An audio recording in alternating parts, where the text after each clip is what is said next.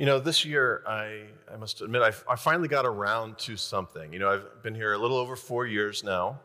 But if you remember, something kind of big happened in the last 4 years where kind of all plans and all timing kind of makes no sense anymore. We had the pandemic. So, we got into town and with the little ones, they got their kind of pediatric doctors but I just never quite got my physician. And then once the pandemic started, it's like, well, if you need urgent care, that kind of thing. But it's kind of weird to start trying to find a regular doctor for yourself. So I finally made it to an actual kind of here's your doctor this year. And okay, let's do all the blood work. Let's do all the tests, see how everything's going. And there was only two things on there that like, well, if you want to get a little bit better at these two things, and they were calcium and potassium levels. And so maybe you all know for yourselves whatever your vitamins or minerals are. And one of the things that was really weird for me was like, oh, okay, well, you could maybe drink milk with calcium or whatever you kind of do. I'm not a huge banana fan. Maybe you are. It's just not me. So I was like, well, what about the supplements? The potassium supplements, though, are something really weird about them. The daily percentage value of potassium tablets are always tiny. This thing here, you take the one pill a day, and it gives you 2% of the potassium that you need in the day. You're like, what on earth is the point of 2%?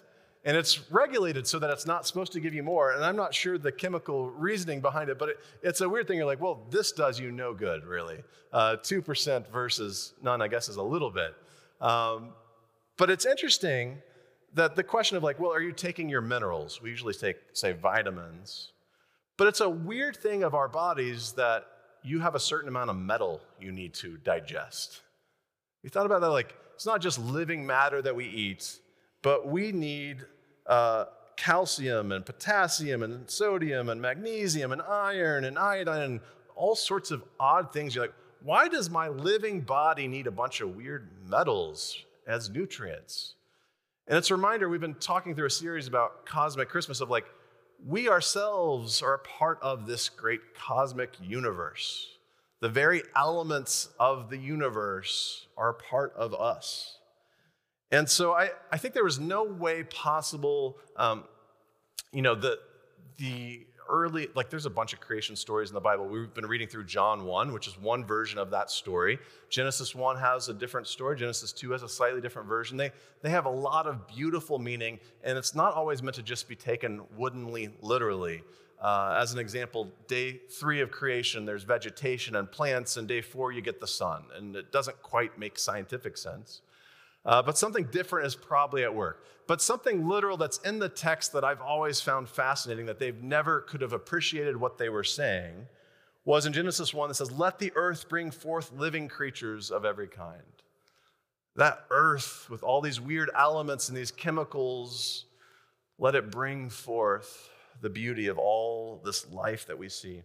And in Genesis 2, the Lord God formed man from the dust of the ground and breathed into him the breath of life, and man became a living being. That earth has a history. It's a part of this cosmic story. And strangely enough, we would not have all of those weird elements that give us ourselves without some weird history of the universe. We talked in our doomsday sermon topic about how black holes eventually erupt, but stars as well. Eventually, they start churning certain small elements into bigger elements, and eventually they blow those out into the universe.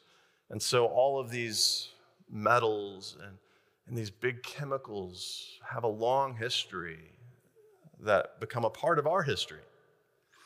And so I was thinking about like the beauty of our bodies and the challenges that is our bodies.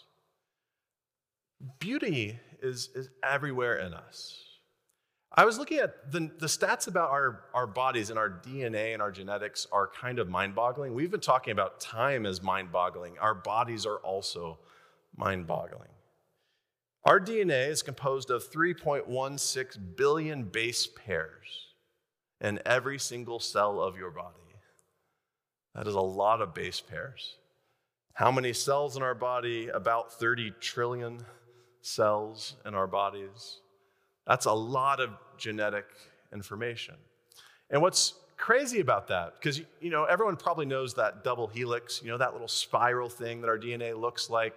If you were to get one cell of your body and unwind all of that genetic material and stretch it out, every single cell of your body, that DNA is over 6 feet long, which doesn't make sense. How is it so small?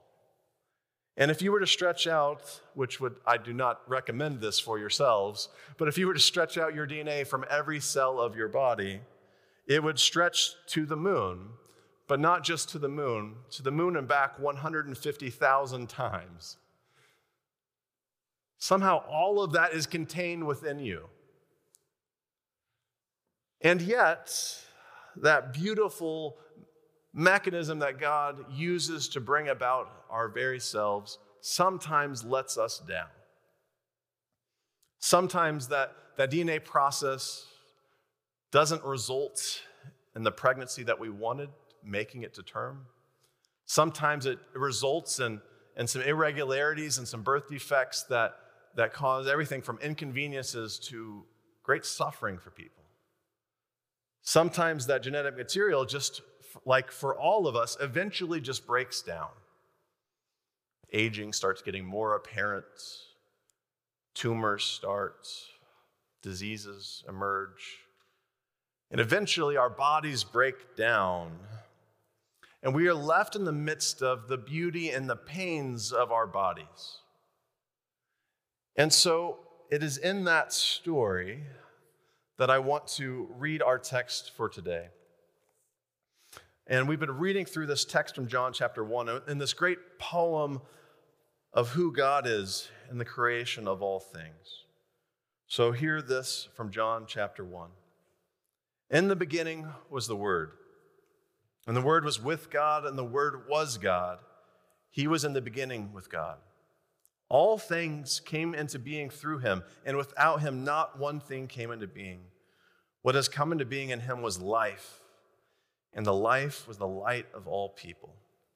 The light shines in the darkness, and the darkness did not overcome it.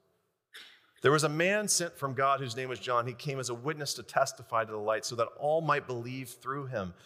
He himself wasn't the light, but he came to testify to the light. The true light, which enlightens everyone, was coming into the world. He was in the world, and the world came into being through him, yet the world did not know him.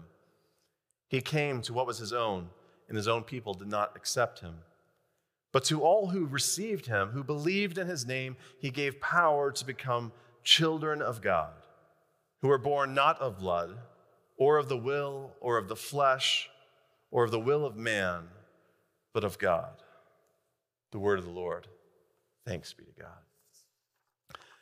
This text talks about the creation of all things and the beauty of it, and yet that creation has some of its problems. It doesn't seem to recognize God. It rejects God, and there's definitely more problems than only that, but that is the root of all problems.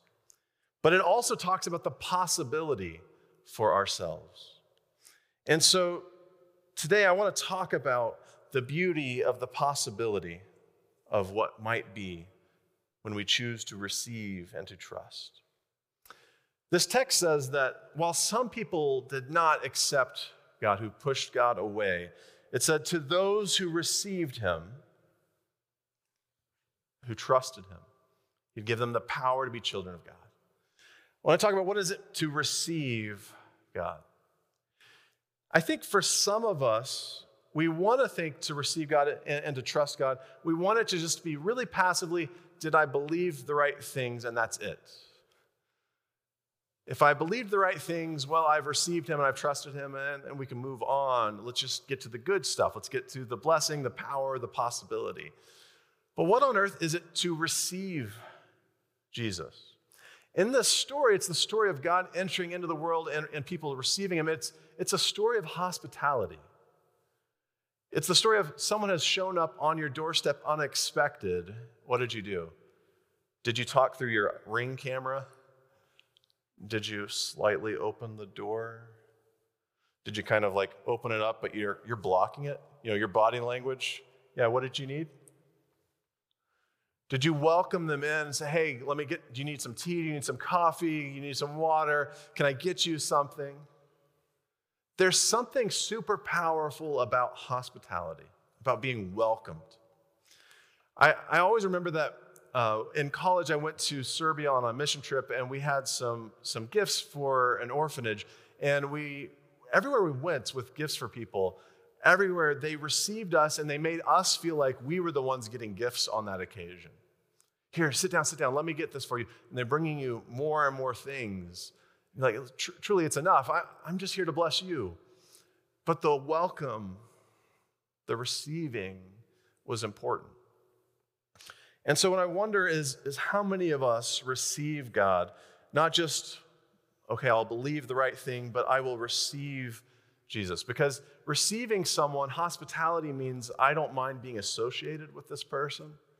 Somebody might see you here, please, maybe we'll sneak them in. But have you received Jesus in your life in a way where you're like, I don't mind if people know that I've welcomed you into this place. I want people to know you're here, you matter, there's a place for you. And so for some of us, we want to keep our beliefs hidden. We don't really want people to know who we are. Yeah, it's awkward. Do I have to say anything about what I believe? But what is it to welcome God, receive him fully? And to let the world know of that hospitality, to let the world know of that light that you've brought in.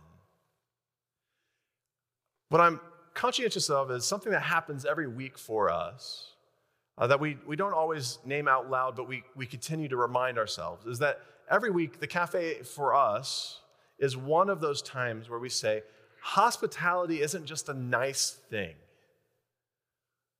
Jesus said that when you clothe the naked, you've clothed Jesus. When you fed the hungry, you've fed Jesus. And so, if you want to know how to receive Jesus, part of that answer is how are you receiving people around you? How well are you welcoming them? How well do you make them feel like they are human and fully present and matter and they belong? When we receive those around us, we receive even Christ himself. He doesn't just say in this text that to get the power to become children of God, you need to receive him. It also says you need to believe or trust. And if you've ever heard that word used in the Bible, you tend to hear this tension. The same word that means belief can also mean trust. And you're always kind of wrestling with which aspect of that word do I want to come out in this. And so I think there's a difference between believing something kind of mentally assenting, oh yeah, I kind of think it's true, versus trusting.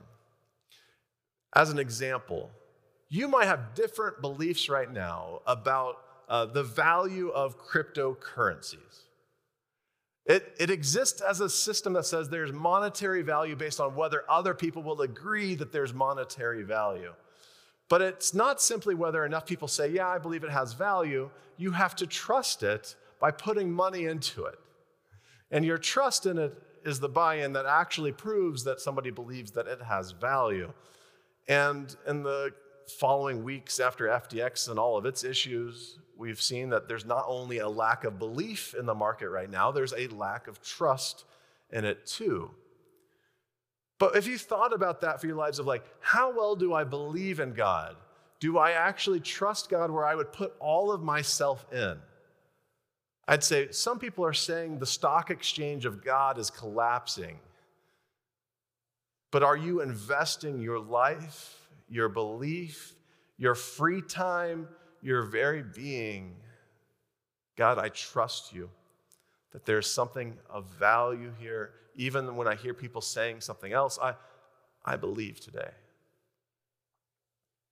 To those who trusted in Jesus, it was not such a simple thing, because for them, they were proclaiming, Jesus is the Son of God. He's the Savior of the world. He's the King of Kings. And it wasn't simply that they just had this nice religious, spiritual feeling, but the Romans were hearing all of these proclamations and saying, wait a minute, that's Caesar. Caesar is supposed to be the savior of the world. Caesar is supposed to be the Lord of all. Caesar is supposed to be King of kings. What on earth is it to trust Jesus, the crucified person? He's the savior of the world. What is it to trust not in those who seem powerful, but to trust in God? It says in the text that if you accept him and if you trust in him, he would give you the power to become children of God. I think it's interesting that it doesn't just say that to those who accepted him and who trusted in him, you are children of God. It gives that little bit of vantage point of he gives the power to become children of God. That there is an element of responsibility for us. Do we want this for ourselves? Do we accept it? There's an aspect of waiting, of anticipation, of eagerness, of what might be that we're starting to realize but is not fully here. The power to become children of God. And I love that it starts to try to understand what does it mean to be a child of God by saying a bunch of things that it doesn't mean in the text. To all who received him, who believed in his name, he gave power to become children of God, who were born not of blood or of will or of the will of the flesh or the will of man, but of God. Born not of blood. Some of you have been blessed with some amazing family by blood. You're proud of them. You put their photos up. You'll talk about them. You'll call them. You might get together with them. And for some, maybe you don't have that family by blood, that you're like, they've let me down. They've hurt me. They've ignored me. I've never felt like I belonged. We all have different experiences of what it means to be children by blood. And maybe some of you feel like you've had extra blessings on this, and I'm not sure who wins the award for most siblings in the room. I have a thought maybe Ron might win best most siblings in the room. There's one of 10. 10. I was looking at the amazingness of our bodies and our lives and ourselves. Every human couple has the potential to produce more than 64 trillion genetically unique children. I don't know what to do with that number. The base pairs of your genetic match, you can have over 64 trillion genetically unique children. I know a lot of moms are saying, no, we're not having 64 trillion children. But all of that possibility by blood is still smaller than the possibility of what it means to be children of God. You actually know what it's like to see identical genetic makeup. When we have identical twins, you're like, wow, we had the same genetic makeup, and yet there's still difference. There's still possibility. There's difference sometimes that it expresses itself in all these different ways. But it's even more spiritually, that God grows in us who we are, who we're called to be in different kinds of ways, and that beauty just flourishes more than by blood. The text says that we are not children just by will. Some of your greatest family in life is the family that you choose. People who've shown up to you when you need it. People who've been there for you, who love you, who care for you. But sometimes that will goes in opposite directions. And suddenly they're not there for you anymore, or you've left, and that pain exists. Sometimes that pain makes you not want to trust again, not want to take on more family by will, not by blood. And so some of us, we run to other kinds of families. We create different things that we want to belong somewhere. And so we're children of God not by blood, not by will. We are not children of God by political party or by what school we went to or our income or our skin color or all sorts of things that we want to say, hey, this is my family. But to those who accepted him, who trusted in him, he gave the power to become children of God by the will of God. Being born of God, not by anything else. That's what made the church the powerful thing that burst onto the scene, because people of different tribes came together and said, you know what? We are brothers and sisters.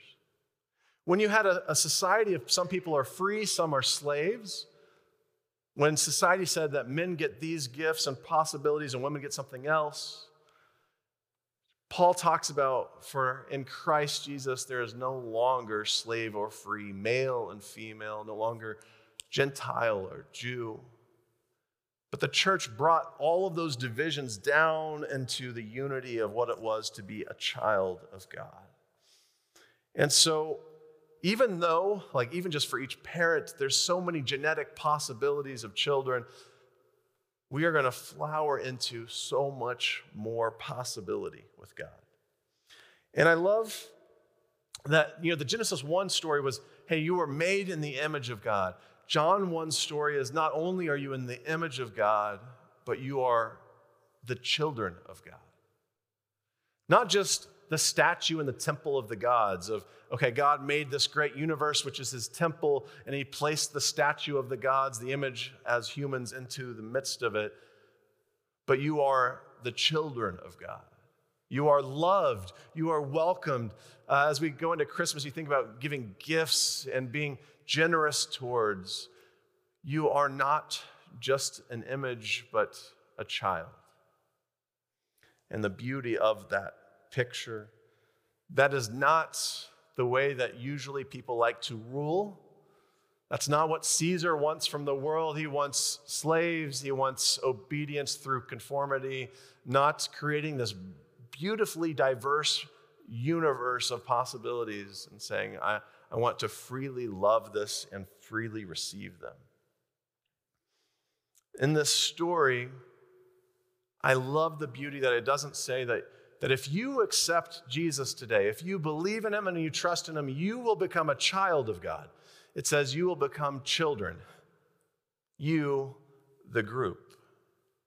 The Texas in me wants to say all of y'all are children of God. There's something powerful of saying it's not about you getting to be the only child of God. And it's not that Jesus wants to be the only child. But you get more gifts, right? You don't have to split all this Christmas stuff up with other people. But the beauty is that the family wants to extend into all of this possibility. And so you enter into this faith not just to become close to God, but to become close to everybody else too. That no matter what the earth has allotted you in your time so far, no matter what blood relatives that you had, no matter what your friendships are, no matter what your kind of families by will are, you have the possibility of being a part of God's family with everyone around you. And so we enter into that hope, which Paul talks about, which we read earlier from Romans. If we consider the sufferings of this present time, it is not worth comparing with the glory that's about to be revealed in us. The possibility, the power of that. For the creation waits with eager longing for the revealing of the children of God. It means not just you are really hopeful for that revealing, but the people around you, the earth itself, the universe is like, please hurry up. We want the revealing of the children of God. For creation was subjected to futility, not of its own will, but by the will of the one who subjected it, in hope that the creation itself will be set free from its bondage to decay. Anybody want to be set free from the bondage to decay? And will obtain the freedom of the glory of the children of God. We know that the whole creation has been groaning in labor pains until now. And not just creation, but we ourselves who have the first fruits of the Spirit groan inwardly while we wait for adoption, the redemption of our bodies. We trust that the pains of the present are not the pains of death, but the growing pains of a pregnancy, of a new birth, of creation itself fully emerging as God intended it. So whatever pains, whatever groans that you've got in your life right now, I invite you to consider how you accept and receive God in the midst of that. Say, God, I trust you that you are going to make in me and through me at some point the fullness of this new creation, the fullness of possibilities. And so as we conclude today, I want to give you that image. Out of all possibilities, you think about those trillions of genetic possibilities that existed when your parents had you, you exist as you are. Out of those countless possibilities, you exist. Please do not take yourself for granted. It is a cosmic blessing that you exist. And just as that is true, I encourage you to look around you, to see the others around you and say, out of the cosmic possibilities of what could be, they exist. And they matter. And it's so blessing to our lives that they exist. And out of the possible universes that could exist, what is it to praise and celebrate that a God who loves you is the God who exists? Not a God of violence, not the thunder God who wants to strike you down, but the God who loves you and wants to make you family. And that's reason to celebrate. That's reason to be hopeful. That's reason to say there is good news. Would you pray with me? Lord God, we ask that you might move in us and through us and around us. Lord, we thank you for the blessings in our life, for the ways in which we've already seen your light and your hope at work in us. Lord, we ask that you'd make us more mindful of those blessings, that we would be more grateful and gracious to those around us because of that. Lord, for all who feel worthless and empty, Lord, we ask that that mistruth, that falsehood might vanish, that the light would conquer, the darkness would not overcome it. And Lord, we thank you for the life that you've brought to each of us. Lord, we ask that you might be with us this week, that we might see those around us as family, as brothers and sisters, not as enemies. Lord, let our world look more like your household, your kingdom. May this coming season of Christmas be one where no matter what pains people might experience by those who aren't present, Lord, help us to not feel those pains as emptiness alone, but as birth pains, as we wait for the fullness of time and the fullness of creation. Let us set our hope in Christmas on your light coming into the world today. It's in your name, Jesus, that we pray. Amen.